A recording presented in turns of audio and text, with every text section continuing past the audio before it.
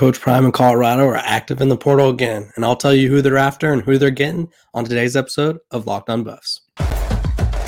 You are Locked On Buffs, your daily podcast on the Colorado Buffaloes. Part of the Locked On Podcast Network, your team every day.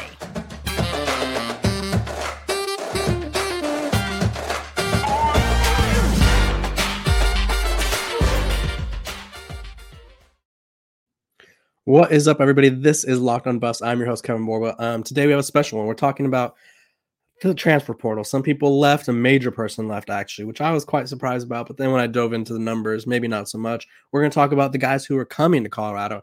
And then we're going to talk about Coach Prime's stance on the HBCU level and why he was so disappointed that only one HBCU player was drafted. But before we do, this episode is brought to you by FanDuel. This episode is brought to you by FanDuel, the official sportsbook of Locked On. Make every moment more. Visit FanDuel.com/LockedOn today to get started. Okay, Colorado ended up losing a handful of guys. They've lost, I think, over 50 players by now. But this one on, I think it was Saturday or Sunday, surprised me the most. And I would say it stung the most. Colorado tight end, Seydou Traore, who, as John talked about, was new to football, only got one offer out of Arkansas State. He's from England. Kind of burst onto the scene this past year, recording 50 catches for 655 yards, 4 touchdowns. He was just one of 6 tight ends at FBS to catch at least 50 passes. He decided to re-enter the portal. He was someone who I believe throughout the spring camp was making a good impression. It was someone that they all spoke highly of. Deion Sanders, Coach Prime, the offense coordinator, Sean Lewis, spoke highly of him. But I just don't think he saw, from what I was gathering from behind the scenes, is I don't think there was a scheme. How do I put this? There wasn't a scheme that he wasn't a fan of the scheme, essentially, or wasn't a fan of how he was being used, I guess you could say, which we kind of, I think this is a tough part about all these transfers coming in and out. I think you transfer in because you're excited to play for Coach Prime and Sean Lewis, and there's like a lot of appeal, Charles Kelly as well. And then you get there and maybe it's not what you thought it was going to be. We've seen 3 guys now transfer out that were transfers that came in to play for Coach Prime, and then they ended up leaving. Tavion Beasley, and then Yorsef, I don't know how to say his last name, the Florida offensive lineman that left, and now him, obviously. And so I wanted to do some digging just to show you guys, because I think a lot of the fans were just upset that he came and then left.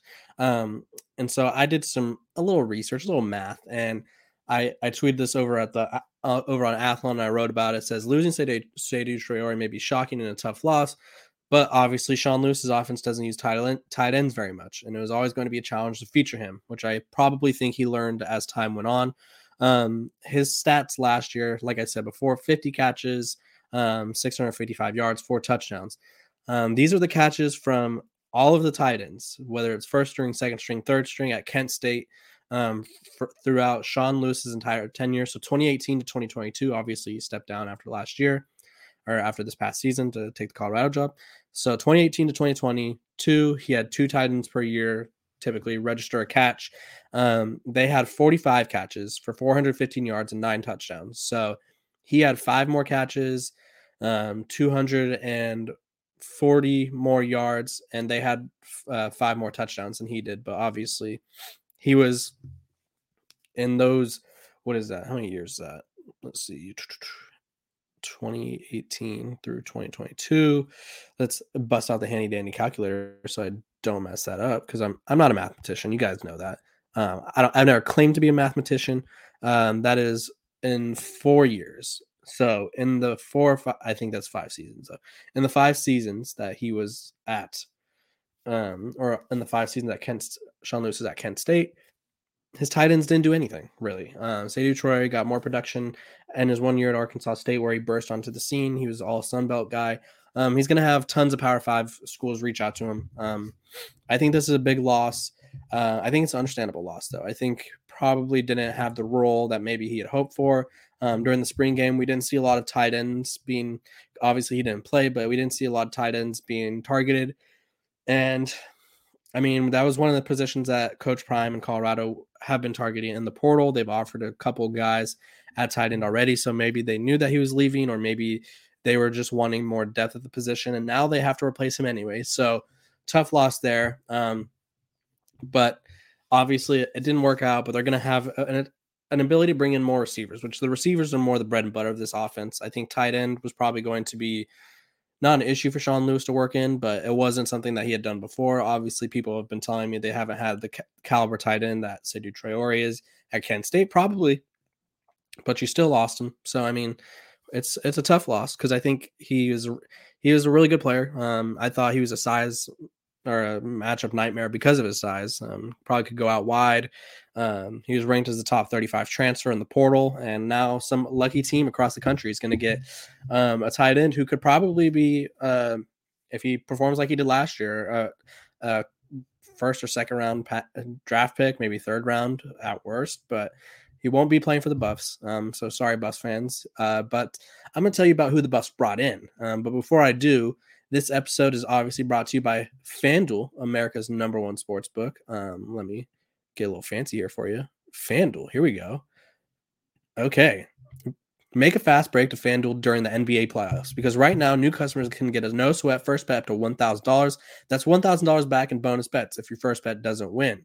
Me personally, I like betting on the NBA right now. Playoffs, LeBron James, Anthony Davis, those are my guys. There's no better place to bet on all the playoff actions in America's #1 sportsbook. Visit FanDuel.com/lockedon and get a no-sweat first bet up to $1,000. That's a FanDuel.com/lockedon. FanDuel, the official sports betting partner of the NBA. Okay, so we talked about Seydou Traore. He's out. There's probably a few more guys that through the list that have kind of gotten out, but let's talk about the guys that they brought in. First of all, they brought in Jaquez Robinson, former 4-star defensive back out of Alabama, probably very familiar with Charles Kelly's system, or at least the basis of it.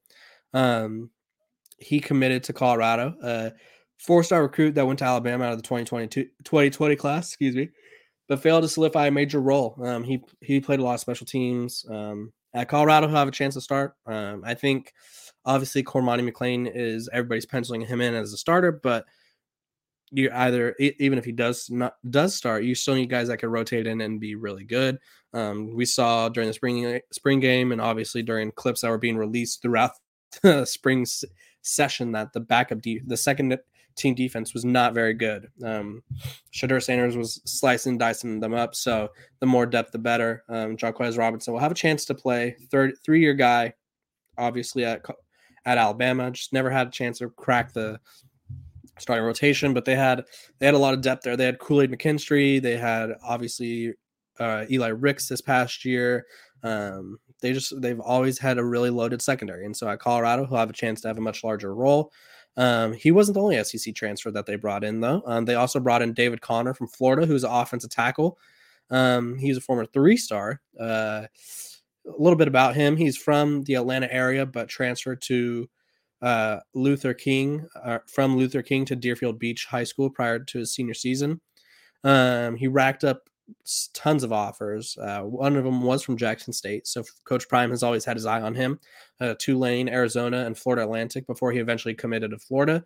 The 6'5", nearly 300-pounder redshirt as a freshman last season didn't appear in a game before he left the team. At Colorado, obviously, the offensive line has been something that I don't say they've underperformed, but Tim Brewster has kind of made it known that they are expecting more, and they haven't gotten that yet. So we will continue to kind of wait that out and see who emerges as the starters. They have a couple Kent State guys who I expect to start, or at least expect to have a major role just because they're familiar with the offense. I think the speed of the offense is what's really hurting these guys. And then today, right before I hopped on to record this podcast, Colorado landed another transfer and Florida State defensive back.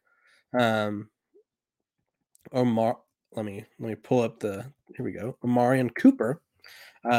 He was a productive transfer, and I think this is one to be excited about. But not obviously they're all something to be excited about. Third Florida State transfer. Obviously, Coach Prime has a little connection, maybe a little rivalry with his former program, taking it away from the Seminoles. But he comes to Colorado with 2 seasons of experience. He played in 20 games, started 7. He's recorded 30 tackles, 3 interceptions. And yeah, I think honestly, he's someone who could probably start. Opposite of Travis Hunter, I think Cormani McClain has a great chance of starting. Don't get me wrong, but he's a freshman. You never know if he maybe can't adjust to the speed. I don't know. But having guys who could come in and start right away, huge. And I think Omarion Cooper, because now we have Omarion Cooper and Omarion Miller. I've never heard the name of Omarion until like I would say maybe 2 years ago, and now there's two on Colorado. So don't get them mixed up. We got Omarion Cooper, defensive back, Omarion Miller, wide receiver. Make sure you're staying on top of that. But we also, which this happened at the spring game, so I don't know if I touched on it, but I will just to kind of talk about, because lately I've been talking about all the transfers that have been going out. So let's talk about someone who came in. They also added Kentucky defensive back transfer Vito Tisdale, who he was probably one of the more experienced guys in the portal. He has 3 years of eligibility remaining, listed at 6'1". Missed the 2022 season due to ACL tear. He was expected to start. He was dismissed from the team for a violation of team rules, which was reportedly from a first-degree burglary charge. But prior to that, in the 2021 season, he made 21 tackles, including 1.5 tackles for a loss and a pass breakup. As a freshman, played in 10 games, tallied 20 tackles, including 6 in the Gator Bowl against NC State. So that's multiple. All of the transfers lately have been coming on the defensive side of the ball. Very exciting. The defense was obviously the weaker link in terms of the spring game. I think we all saw that both of the offenses, even the second offense, kind of had. They didn't have a lot of success against the first team, but they were moving the ball a little bit. So the more help, the better. And then also, and this could be a Colorado potential add to the offense, Shane Hooks. Excuse me, I got the hiccups now. This is the worst time to get the hiccups. Shane Hooks, who Jackson State receiver, leading receiver from last year, Shadur Sanders' favorite target. He was considering Colorado, UNLV, Ole Miss, Texas A&M, Cincinnati also. And then he posted his top 5, used a Deion Sanders Jr. song, and everybody was like, oh, Colorado lock. Another Jackson State transfer to Colorado. No shock there. And then he ended up going to Ole Miss, went to the SIP, as they say. And then this past weekend, he announced his decommitment from the SIP. And so he's back on the market, which means Colorado could be perhaps in the mix to land him again. And so that would be a huge addition. Obviously, him and Shadur already have that rapport, in the repertoire. There we go. And he was just a big-bodied receiver, and I think him, along with Jimmy Horn Jr., Xavier Weaver, Travis Hunter, I think that'd be a dynamic quartet right there. They also got Willie Gaines from Jackson State, so they're going to have options at receiver. I think Shane Hooks is one that they really want, so we'll see if they land him. And then it's very unclear because he's not listed on the roster, but let me pull it up just to make sure. Shiloh Sanders, who is obviously the other son of Coach Prime. He recently graduated from Jackson State, and now he by On3 is listed as a Colorado Buffalo. He's not listed on the roster yet, and so we'll see. But I think you could pencil him in as a Colorado Buffalo. I think he'll be coming to Colorado, but we'll see as time moves on. But yeah, what you need to know about the transfer portal: multiple guys in on the defense, all quality guys. A few of them could probably start. A few of them will start, or they'll have at least major roles. So this defense is, again, taking that next step. And I think Colorado is legit trying to compete next season. I think a lot of people are penciling them in for 4 wins. I think, like we talked about on Friday's episode, that they are, I believe, 3.5. That's their win total for FanDuel. And I think they're going to, if I was a betting man, which I live in California, so legally I'm not, I think I would take the over. I think this is a possible 6 to 7 win team. We'll see as time goes on. The more talent they add, the more I think they could win. But we'll see. Guys, I really want to thank you for making Locked On Buffs your first listen every day. Everydayers. That's what I call my everyday listeners now. Tomorrow's episode, we're gonna be talking more transfer portal stuff, the latest Coach Prime news, Colorado. We're gonna be talking everything you need to know. Everything you need to know, I got you here. So tune in. You won't want to miss that. But yeah, thank you for making Locked On Buffs your first listen. So, We appreciate you guys. Subscriber counts going up. Like to see that number continue to grow. Like to see more fans. I'd love to do a question and answer mailbag thing. Either way, I appreciate you guys. Let's dive into the final thing of today's episode, which was Coach Prime talking about his disappointment in the NFL in the recent NFL draft. Only one HBCU player was selected. Isaiah Bolden, a guy who played for Coach Prime, was selected with pick number 245. Obviously, there's 7 rounds, and only one guy was drafted. I thought Isaiah Land would be drafted. The FAMU edge rusher who was like the leader in the sack leader in all of college football a few years ago, had like 20 sacks in a year. He didn't get drafted, which was surprising. He ended up with the Dallas Cowboys, but Coach Prime had a strongly worded message in terms of the NFL. And this is the tweet. Let me see if I can. I'll share my screen with you guys so that way. Let's see. Share screen. Perfect. Okay. So he said, "So proud is Isaiah Bolden. You deserve to be drafted much higher, but I'm truly proud of you. I know how much you want this." And then obviously this is again Coach Prime. "I'm ashamed of the 31 other NFL teams that couldn't find value in all of the talented HBCU players. And we had 3 more draft-worthy players at JSU, Jackson State University, obviously." So yeah, I think, and of course, people love to hate on Coach Prime. I've gathered this. He's a personality. He's kind of a polarizing figure that people will always, when they have a chance to take a shot at, they will. And this was their chance to take a shot at him because obviously he's vouching for the HBCU level. And people are saying that's ironic. It's hypocritical.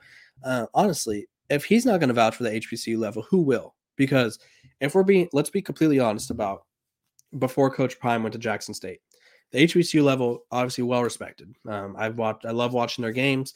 There was no advocate for the HBCU level. ESPN wasn't televising their games that frequently. They would do the MEAC for SWAC or MEAC for SWAC thing, games, excuse me. And then the Cricket Bowl would be televised. But other than that, didn't hear a peep from the HBCU level. Coach Prime goes there, rejuvenizes a program that otherwise was down bad, brings all these top talent players. They start winning.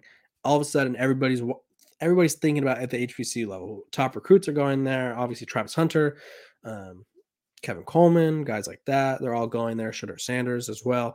And he's advocating. He's getting the HBCU combine going. He's getting their games on ESPN. Exposure, discussion. And now people are upset that he's talking about the HBCU level. Like just in that tweet below,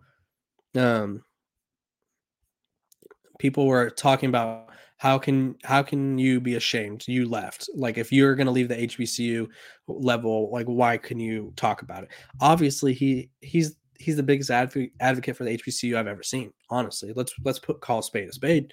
I don't think there's anyone out there that's advocating for the HBCU level players as much as Coach Prime, even though he left. I think, and we talked about this, I don't even know, probably a month ago, maybe. He took the Colorado job because it allowed Deion Sanders to play at a Power 5 level. It allowed his coaching staff guys who had never surpassed or been involved in Power 5 level. He allowed them to be at the Power 5 level. He took trainers from Jackson State with him who will have the opportunity to work at a Power 5 level program. It was so much more than him just going for the money. He obviously doesn't need to worry about money. He's an NFL Hall of Famer, has a lot of endorsement deals. Aflac, the yogurt brand, I think it's Okios or whatever. The yogurt brand, he has endorsement deals forever. You know, he's a great personality. He was on TV before he took either of these coaching jobs. Like he has money. People are like, oh, it's for the money. It wasn't for the money. It was for the opportunity for the others around him. Obviously, he got to progress his career, but that doesn't mean that he doesn't care about the HBCU level. So I think the people being upset about him advocating for all the talented players at the HBCU level, they need to go look in the mirror, ask themselves what's wrong with themselves, because what's going on here? We can't advocate for other levels of football, you know. Because obviously there's some notable coaches out there on the HBCU level. Eddie George is there. I believe he's at Tennessee State. Let me fact check that. Let's see. He is, head coach at Tennessee State. Hugh Jackson's at Grambling State. I don't hear anything. I don't hear a peep from those guys. Obviously, they're advocating for their programs. Ed Reed was at Bethune Cookman, before he left, obviously, and he was only making headlines because of all the bad things that were happening there. But Coach Prime is trying to bring attention to these programs that deserve attention. They have talented players. You guys are saying all the time in the comment section that the HBCU level is much more closer to the Power 5 level than people realize. And for the most part, yeah, you're right. Obviously, they're probably not going to compete with Alabama, but teams in the Power 5 don't compete with the Alabamas and Georgias of the world. But for people to be upset about Coach Prime, to vouching for his former players and players that he's coached against, his peers, if you will, I think that's ridiculous. I think it just goes to show that he's really a down-to-earth person. And I think it goes to show that even though he's no longer there, he's still trying to bring awareness of the HBCU level and how much talent they have down there at the HBCU programs. So Coach Prime, don't get mad at him for advocating for kind of the place that gave him his start in college coaching. So don't understand the anger there. Guys, thank you again for making Locked On Buffs your first listen every day. I'm Kevin Borba. This has been another great episode of Locked On Buffs. I will be back tomorrow. Hoping to have some guests on pretty soon. We'll talk about all the ins and outs of the roster construction, what to expect, the position battles. So just stay tuned. Make sure to like, subscribe, share. Again, we're available wherever you get your podcasts. We're free. So have a great Tuesday or have a great Monday. I will see you guys on Tuesday.